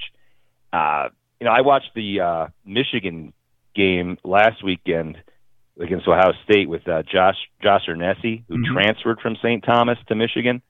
And if you recall, we had a story over the summer about how the St. Thomas assistant coach and Michigan assistant coach got into a little scuffle. Yes. Down in because there was accusations of Michigan, poaching. I mean, nowadays it's kind of a free for all. It's hard to really argue, but St. Thomas was pretty upset at Ernesti. They thought they had a good diamond in the rough there, and that he transferred to Michigan sort of out of the blue. And he is an outstanding player. I can see why that they were upset they lost him, but. So if they had him, I mean, I think they're ready to take a leap even without him. So that they're going to be a fun team to watch in that league. But Minnesota State is also interesting. Sorry, bouncing around here, but Luke Strand, who's the head coach there now, he said over the summer that because I think they were picked 6th out of 8 in the league by the coaches in the those goofy coaches polls. I don't put much faith in. Everyone always uses them for bulletin board material, but but in this case, we're going to finish 6th over my dead body, which I think a lot of people got a chuckle out of when he said it, but he was dead serious. And since then, they've looked pretty good. I was talking to UMass's coach Greg Carvel earlier today. They played them, they beat them twice, but he said that they looked really good. So he was impressed with Minnesota State. So maybe they won't take as much a step back as we thought. All right. Well, the Mavericks always look good because they got great-looking uniforms, that's for sure. St. Thomas is going to be interesting. Augustana, though, they're 2-2 to begin the year, and they're one of those teams. I mean, they lost to Wisconsin, but they swept Bowling Green. Yeah. Baby steps, and I know correct me if I'm wrong, they can't play in the tournament at the end of the year. So this is sort of just a growing, developing year for the program overall. But, hey, you're 2-2 to begin. That's a pretty good start. 2 years, yeah. The first 2 years they won't be eligible for the CCHA tournament, but then after that, yeah, they'll be part of it. I think they are eligible theoretically for the NCAA tournament, unlike St. Thomas, who moved up from division. I don't know. The rules are always convoluted to me. Yeah. But I still never get them straight. But in any event, yeah. 2 wins over Bowling Green. Bowling Green's had some disarray early on, so again, who knows how to take that? But certainly, it's better than. I mean, great for a first-year program. Their arena, which is temporary for now, they're playing in the USHL arena until their arena is done in January. But it was hopping for those games, and then they have the weekend off. This weekend, they're coming to Denver the following week. So I'll see them on October 27th. So I'm looking forward to that, and I'll get a little better taste. But yeah, they have a lot of road games in the front end because they're basically only using the downtown arena 3 times until their arena is set to open on January 5th, and then their home games are backloaded. So it might be rough for them, but any little progress is great, at this point. When it comes to the independents, Arizona State, they are undefeated. They're, I was going to say 5-0. One of those was an exhibition, but they're 4-0, swept Merrimack and Northern Michigan. So, I mean, I suppose you could nitpick within a game how they're playing, but the record, you can't knock them for that. It's perfect. No. Again, the questions, because last year they had a kind of underwhelming year. They, were very disappointing after opening the brand new Mullet Arena. I was down for that, and everything was hopping. And everything was set up. They had a great roster and all that, but very underwhelming season. And again, they had a lot of injuries. So it's like, okay, was it the injuries or is there something more wrong there? I heard rumors over the course of last year, there's some guys not happy. Well, all those guys who supposedly were not happy are back. So whatever those rumors were wrong, apparently, or at least it was smoothed over because, you're talking about guys like Niedermeyer and now his brother's there, former NHL players' sons who are there. There's a few, Josh Doan left, but that was for legit reasons. I mean, that's, he went to sign a pro deal, and that's, common these days. So you can't say that was any red flag or anything. So they come back here, and so far they're healthy. And yeah, I mean, that's, Merrimack and Northern Michigan are supposed to be pretty good teams this year, and they disposed of them pretty handily. So again, remains to be seen. Their schedule doesn't get really that difficult until the middle of November when they play Denver twice at home. They have a lot of home games. They have a tournament that they're going to in Lake Placid, which I'm really hoping to go to. Clarkson, Cornell, UMass, and Arizona State in Lake Placid in the end of December. That's going to be cool. And they have their own tournament, January 5th and 6th, and a lot of home games in the back end. So they're really set up for success this year. If they don't screw it up, they could be right back in the NCAA tournament. So it's again, the jury's still out, but guys like Matthew Copperwood, who came back for his senior year, Lucas Sillinger, that was another one. Obviously another former NHL player's son. They're leading the team in scoring right now, right out of the gate.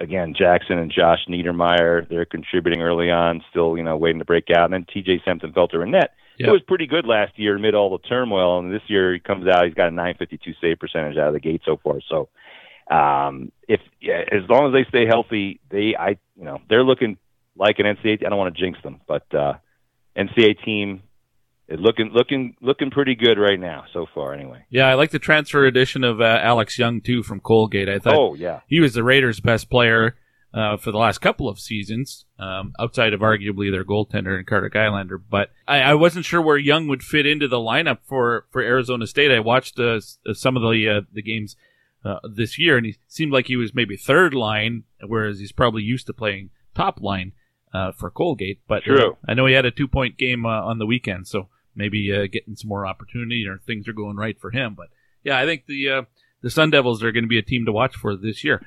I could ask you about individual teams for another hour. Who has caught your attention though early on, good or bad? Boy, I mean, now you're making me think because it's like I feel like I've mentioned all the interesting ones already. But I'm gonna run down and see if I can think of anybody else that I haven't mentioned. I'm really looking forward to the Ivies starting because this weekend Cornell plays Minnesota Duluth at home. Right. Last year they started their season at Duluth. This year they've got 2 exhibition games under their belt so far.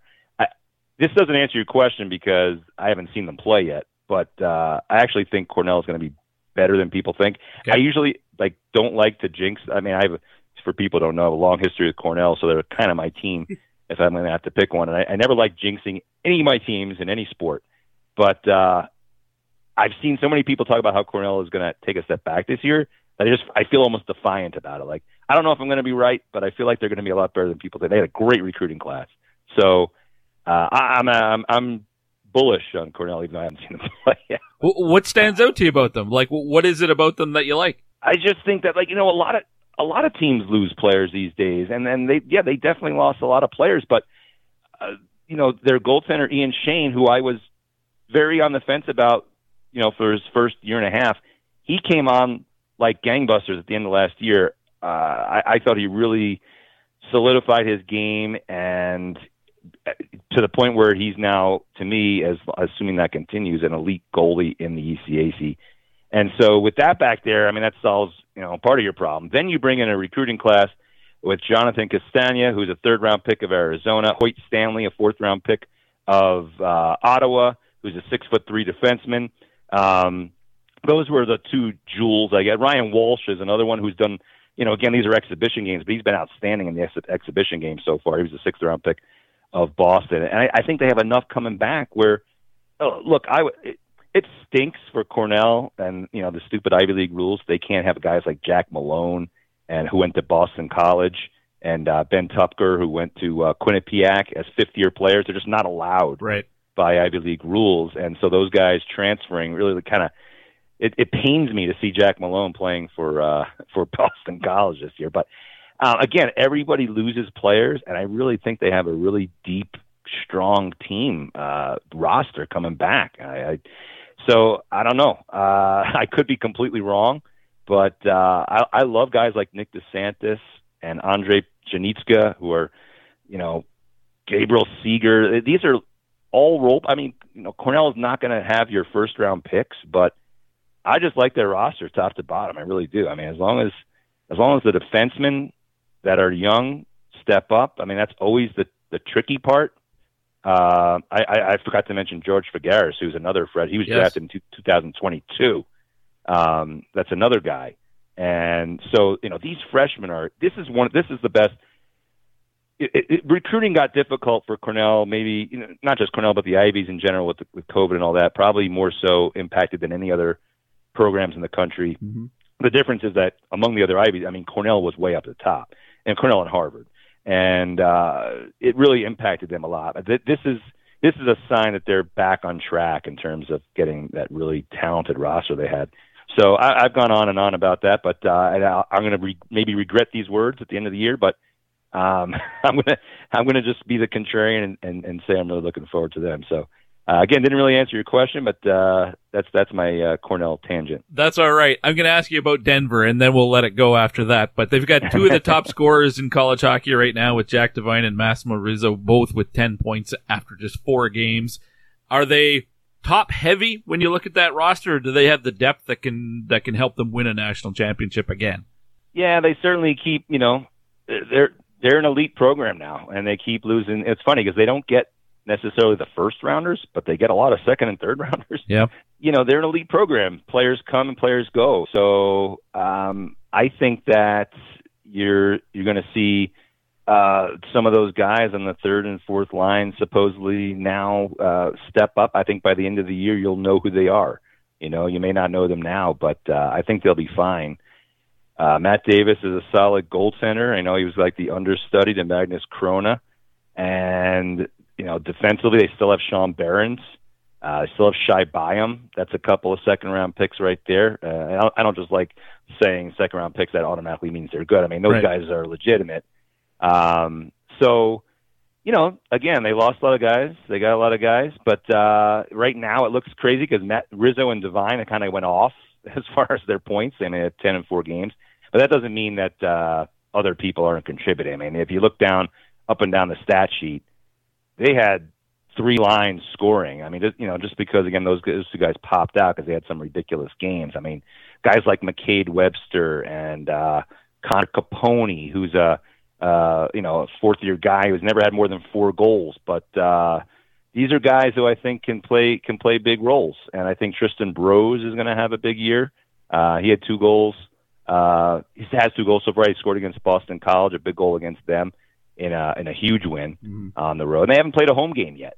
So Denver's going to be fine. Last year ended with a very sour ending. They didn't score their last 2 games. And I think that's a motivating factor for the guys who came back. Well, there's lots to digest with everything that we covered. Adam, as always, really appreciate your time. Thanks for doing this. And, it won't be too long before I call you again. You got it, man. Anytime. There's Adam Woden from College Hockey News on his thoughts at the opening couple of weeks of NCAA Division I men's hockey. Lots to go through there, and I didn't mean to focus on it, but there's a lot of teams, and I did mention it a few times, that were expected to be really good that have not been good out of the gate. I'm thinking of teams like Michigan Tech and Boston University. What do you think? What are the surprise stories for you, good or bad, out of the NCAA so far this year? Hit me up on Twitter at TPS_Gee. We have one more segment to go, and it's a good one. Sam Cosentino from Sportsnet, his first ranking for the 2024 NHL Draft is out.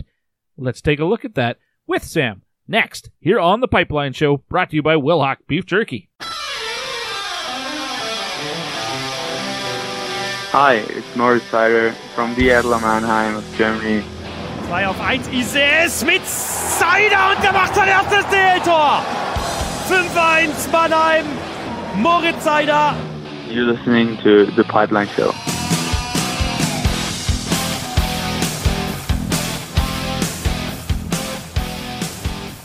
Don, buddy, want to come over and watch the game? I'll make a big salad. I don't know, man. Steve, come over and watch the game. I've got a massive salad here. Yeah, my wife needs me to go shopping with her. Mike, want to watch the game and eat salad with me? Who is this? Did I mention I've got a bunch of Winterhawks beef jerky, too? I'll be right over. I'm heading over now. I'm already at your front door. Winterhawks beef jerky, because you don't win friends with salad. Winterhawks is the home of Alberta's best beef jerky. In Leduc, Spruce Grove, and West Edmonton Mall. You're listening to The Pipeline Show with Guy Flaming. Now that is a man who has eaten a lot of beef.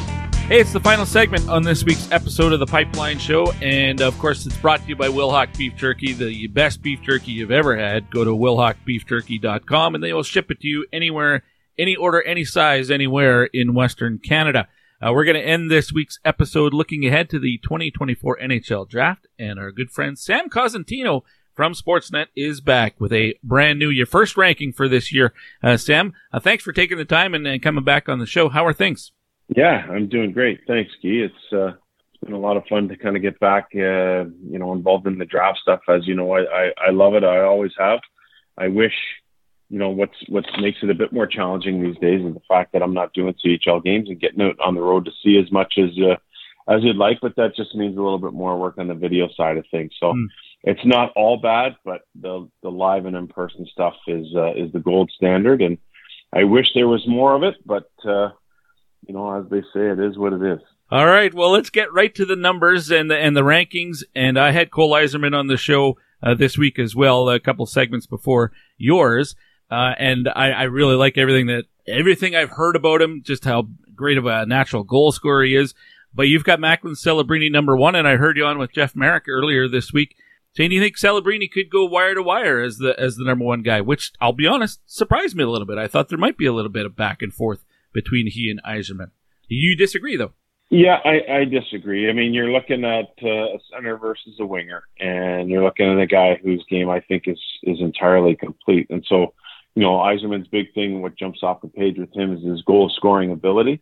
Yes, obviously there are other elements to his game, but the thing that pops the most is his goal scoring. I think with Celebrini, he scores goals. That's not an issue, but his entire game, his complete game, I think is more advanced, and I think is ahead of where Cole Eiserman's is. And for that reason, plus the fact that he plays center as opposed to wing, I think he's very much in the running to go wire to wire. The fact that Celebrini is also playing against older, stronger competition right now because he's already at Boston University. Eiserman will be there next year, apparently. Does that help Celebrini's case, too, because he's getting that development at a higher level this year? Yeah, I think so. But I never feel indifferent about players playing against their peer group, which is for the most part what happens with the U.S. Under-18 program because of all the international tournaments they play. Of course, their season wrapping up with the World Under-18s. Having said that, they still do play, a large portion of their schedule against college. That's true. Against college teams and older competition. So, that's not to be taken lightly, even though it's not a complete schedule the way Celebrini would. Having said that, if you divided the schedule in half and said, okay, this guy's playing his entire year against men in the NCAA, I think there's a lot to be said about playing against a lot of competition that's in your age group of the world's best players in your age group from the various countries. So I think this, from a schedule perspective, you can make an argument that they're equal. Some people would disagree with that, but if you look at some of your lower level college teams and you look at the back end of some of those college teams, I don't think they're of equal competition to what you'd see from Sweden's best 1 through 20 or Finland's best 1 through 20 or Czechia's or even Slovakia now, which is the situation in which the U.S. Under-18 program plays a lot of games against internationally, 4 nations, 5 nations, and then, of course, the World Under-18. So I'd say from a scheduling perspective, it's probably not as big a gap. For me, not a gap at all. For some people, maybe, but not as big a gap as what the general public would perceive. And that's a great point, actually, that with the international schedule that the development program plays as well, you get that aspect that most players don't get throughout the regular season. I wanted to ask you your take on where you do it, Central Scouting does it, everybody that puts out rankings seems to do it as well, separates the NTDP players from the USHL in their rankings. Like they specifically mentioned these, like Cole Eiserman, he's from the U.S. National Development Program, not from the USHL. I think everybody does that, well, except the USHL. My theory is because it obviously makes their league look a lot better. Why do you think everybody does it? Why do you do it? I do it because I feel that USA Hockey wants to have the distinction of being its own entity, and that it helps promote USA Hockey. And I have no problem with that whatsoever. And I think, quite frankly, that the NTDP wants it that way because they want the distinction of having, let's say, on average over the last 5 drafts, 14 players drafted off of their team, whereas if you look at the USHL, that number is 23 with a lot more numbers. So I did a breakdown of the last 5 drafts previous to this ranking, and so I went through each of the last 5 years, the players drafted out of each league. It doesn't necessarily mean when you look at the Q, the O, the Dub, or the USHL, that those players are of Canadian or American descent. But when you look at the program, you know that they're all American kids, or at least dual citizens who have chosen to play and represent USA Hockey. So the numbers break down like this. The Quebec League over the last 5 years, average per draft, 18.4. The Ontario Hockey League, 30.4. The WHL, 29.8. So you can say 30 between the O and the Dub. The USHL at 23.2, not including the program. Right. The program averages 14 players off its roster every, on average, over the last 5 years drafted. So for me, that says a lot that if you're trying to promote the program or you're trying to say to kids of dual citizenship, usually, most of the time that's between American or Canadian, that you're saying, hey, 3/4 of our roster is getting drafted.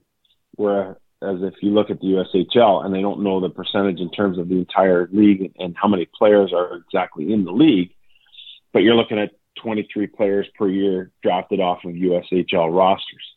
So I think USA Hockey wants that distinction. They want to be known as a separate entity, as the ones who are truly representative of USA Hockey. And for that reason, they keep that distinction. I have no problem with it.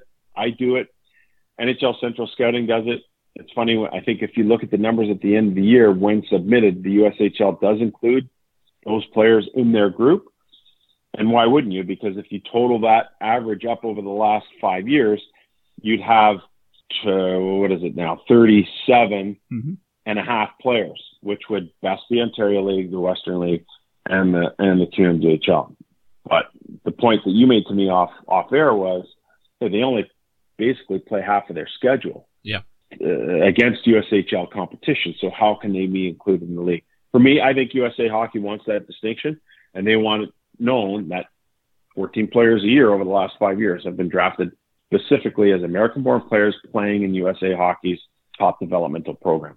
I get it. Yep, makes a lot of sense to me. Thanks for that, Sam. I was curious if you had a take on it, and you had a lot more to say about it than I did. So I appreciate the insight. Let's get back to the ranking. Ivan Demidov is your number 3 guy, and I may have butchered that name, coming from St. Petersburg. I noticed there's a lot of Europeans in your top 15 or so, and I know that kind of is cyclical. It's not necessarily specific to this year or in previous years, but do you get a sense that it's a really good year for Europeans and especially Russians? I think Russians for sure, and it's interesting. And again, I just want to refer to that, to that chart that I had made over the last 5 years. We had 21 Russians or players playing in the Russian league drafted last year. It was 20 the year before. It peaked in 21 at 27, and in 20 when we had the pandemic, it was as low as 18. So those numbers tend to drift up and down. But the way I look at it this year is I think that people feel a little bit more confident, in their ability to get some high-level people over there, although that's a hush-hush type of thing. Mm-hmm. And combined with the fact that, based on the numbers we saw last year, the people that are over there scouting for NHL teams, the teams and the general managers and the head scouts have a lot of confidence in the people doing the job over there. And in some cases, and in a lot of cases actually, it may not necessarily be someone who's listed on the website as an official scout, but in a lot of cases it's a player who played in the organization, a player who's affiliated with the organization but isn't, quote, necessarily on the payroll, a player who has National Hockey League experience, who maybe the general manager or the head scout has had a relationship. They played together. They worked in a different organization together. And I think those connections are being tapped more so than ever before. So now you have your scouts based in Russia, the ability for some people to get over there and to watch live, plus you have varying opinions from former NHL players that are back home in Russia that have some sort of an allegiance to a person or an organization in which they've been associated with in the past. And for that reason, I think you're seeing, the numbers up in this year's draft. Having said that, there's some guys when you watch on video, Salayev, who we'll talk about a little later on. I mean, he's a 6'7" defenseman who's got great KHL numbers. So if I didn't look at one piece of video and I looked at a guy who's 6'7", who's a left shot defenseman, who is putting up, half a point per game numbers in the KHL, those two things right there would say to me, oh, we have a prospect on our hands. Because in comparison to what's happened at the U20 or U18 defenseman in that league, that it doesn't happen to the extent in which Salayev was produced, plus his size.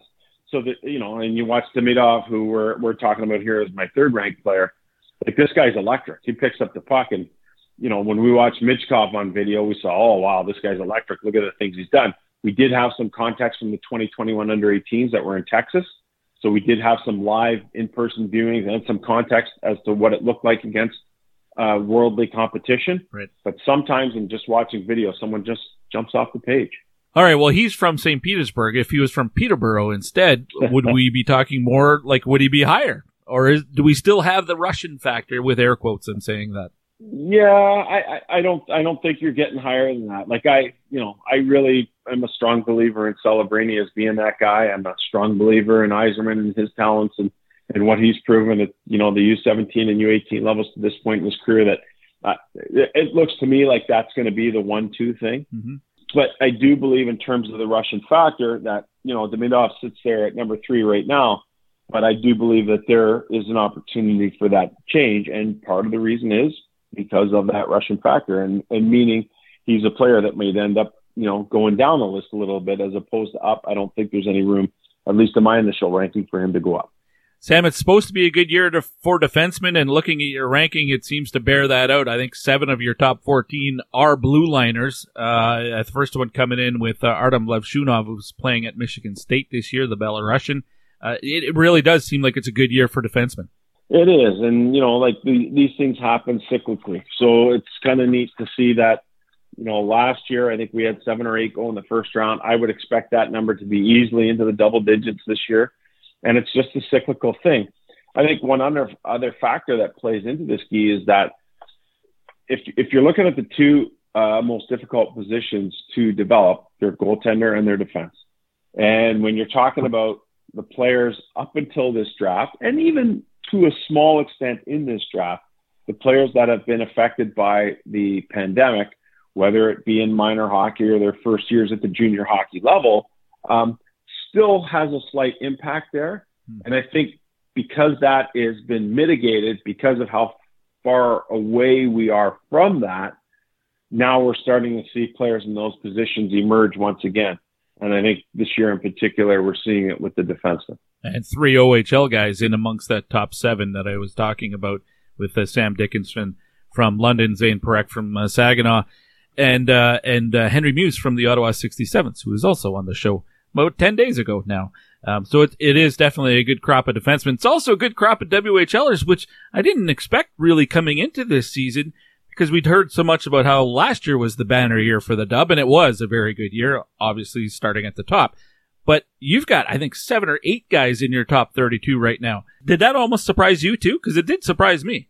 It did a little bit. And, you know, watching some of these guys, you know, last year and making some calls and so on, as you started to go through the list, you're like, oh, yeah, you know what? This player deserves to be there. I think in October rankings, there's a little bit of fool's gold there because the regular season, at least in the CHL, is about 3 to 4 weeks old. So there's still a lot to be determined. And, you know, if you look at Tarek Parasak, for example, in Prince George, I mean, his numbers jump right off the page. And so at that point, I put him at 32 on the list because, hey, for a guy who had 5 or 6 games the year previous to jump out to that kind of start, you know, 12 goals in his first 6 or 7 games or whatever it was. I mean, I think that deserves a little respect just from a pure numbers perspective. And oftentimes, you know, as maybe a little tip to your listeners or whatever, I use that 32 spot to just, hey, bring someone's name up who might not have ever been in the conversation and whose name may never well go back into the conversation. Right. But having said that, if you look at every draft, there's always that surprise player, not necessarily at 32, but the fact that they are inside the top 32, I think is deserving sometimes of, you know, some write-ups or recognition or eye-opening or conversation starters with players, Parasak being, for me, at least in the October rankings, as that guy, you know, in at 32. So you get the surprise guy in there every once in a while. You'll get some guys in there that definitely deserve it based on what we saw in the summer at the Lenka and the early parts of the season, you know, the Berkeley Cattons of the world, that sort of thing.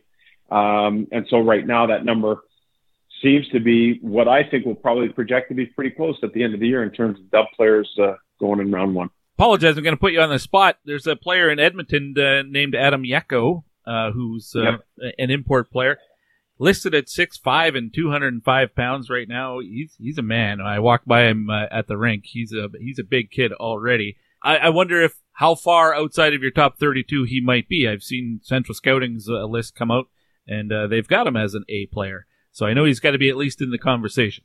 For sure.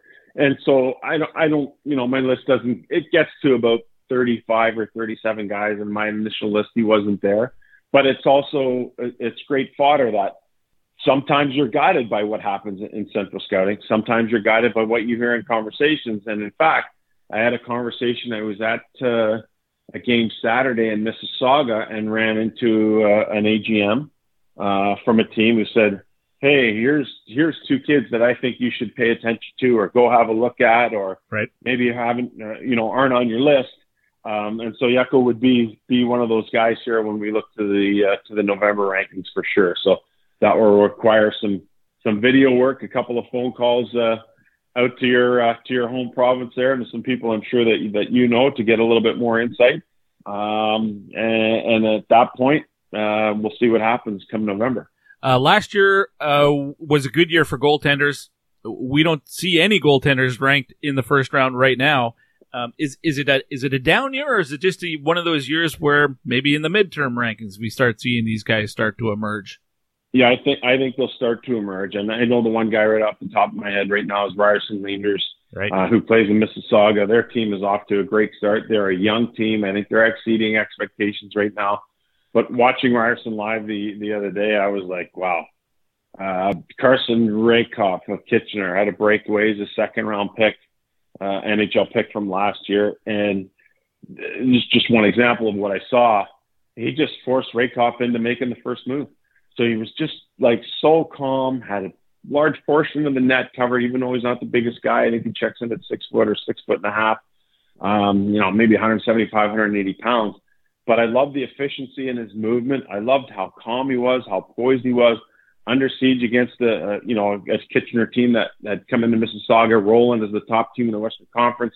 And he was unfazed. And in fact, took a shutout right into the third period. And I think it was 7 or 8 minutes left. Kitchener ended up breaking the shutout, but Leanders was full value. So he's a guy that I have my eye on right now. And I think always, when it comes to goalies, you're talking about teams with multiple picks, and that's something that as the year goes on, trades are made, trade deadlines, so on and so forth. We get a better sense into March what it's going to look like in terms of the draft board and what teams are going to end up with multiple picks. Sam, as always, this has been terrific. Your rankings always one that I gravitate to for sure. What do you have coming out at sportsnet.ca or on television?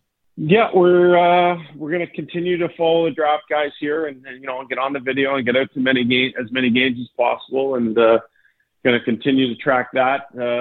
This week had the big day yesterday, so in studio for a little bit there on Tuesday. We'll be back in studio Thursday, and then I'll be back in the booth for the first time this year, Pittsburgh, Montreal, and Hockey Night in Canada. So nice. Looking forward to that. That should be a lot of fun. So you know what, Guy, I'm pretty lucky. I have some studio work, some in-booth work, and the draft work, which, as you know, I really love. And those three combined make for a full-time gig for sure.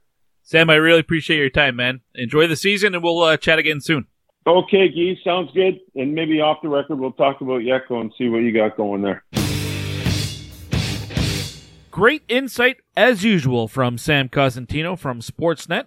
Really appreciate him making the time. He's super busy these days, doing a lot of NHL stuff, always keeping tabs on the CHL and the NHL Draft. Just really busy. So appreciate him taking some time once again for the Pipeline Show. He's been coming on the program for well over a decade now. Must be 17, 18 years that he's been a contributor. Frequent contributor, at least. I know there were times when, of course, we were on TSN in Edmonton, and he being a Sportsnet guy, there was a time for about 5-6 years where we actually couldn't get him on. But still would be a guy when he and Pete Labardius or he and RJ Broadhead would come to town to do a CHL game, an Oil King game on TV. We'd either meet post-game or we'd talk at the rink or pre-game, maybe the day before. Never lost contact with Sammy. Certainly saw him a lot at the 2014 Memorial Cup with the Oil Kings there. Just a really, really good guy. What are your thoughts on his rankings and the rankings this week from NHL Central Scouting? You know what I kind of noticed? I talked to Sam about, and I said it looks like a really good year for Euros and specifically for Eastern Europeans like the Russians. So I think about it more. I think there's only one Swede in his top 32. And that sounds like it's a down year for Sweden. Might have to delve into that a little bit more as the season goes on. See if that is in fact the case and why that might be. It's just a cyclical thing. Anyway, that is going to do it for this week's episode of The Pipeline Show. All 4 guests that you heard this week were outstanding, and patrons got to hear all of those interviews the same day or maybe the next day as after they occurred by going to patreon.com/thepipelineshow. What's Patreon? It's just a way for creators like myself to have an avenue where listeners, people who believe in the show, people who listen to The Pipeline Show, some listeners have been supporters through Patreon for 5 or 6 years now, which is outstanding. I could not do the show without the support from patrons. And if you're interested, 7-day free trials, maybe you just want to give it a test and see what it's like, you'll have instant access to over 800 interviews that are archived from over the last 5 or 6 seasons. It only costs you a couple of bucks a month. Even less if you do it on an annual basis, because you get a 10% discount. I don't know, if you're curious, just take a 7-day free trial. Outside of that, here locally, Friday night, St. Albert Merchants are in action. I'm the public address announcer for their games when I'm not doing Oil King games. The Oil Kings will be on the road on Friday. They're in Medicine Hat. Saturday, they are back home, so I will be down at Rogers Place with Andrew Peard. Nick Merrick and the Portland Winterhawks will be in town. That is going to be a tough game for Edmonton. Of course, they play back-to-back for them because they're in Medicine Hat, so there's 6 or 7 hours travel through the night to get back from that game. Medicine Hat's going to be a tough opponent. They're playing really good hockey, but Portland is the number 1 team in the league. And Edmonton right now is 21st in a 22-team league. So definitely a tough test for Edmonton. Then on the near horizon, I know they've got Moose Jaw, and I think they've got Medicine Hat again. So it really doesn't get any easier for Edmonton here over the next 4 or 5 games. Next week on the program, lots of ideas, but no guests confirmed at the moment. So I'll be doing that over the next day or 2. And that's something else that I often do for patrons is give them a heads up on who's coming on the next episode of the program so that patrons can submit questions for guests. Just another little perk. Anyway, between now and next week, get out and watch some junior college hockey if you can, so that we can talk about it right here on The Pipeline Show. brought to you by Wilhauk Beef Jerky, and my name is Guy Flaming. Have a great weekend, everybody. See ya.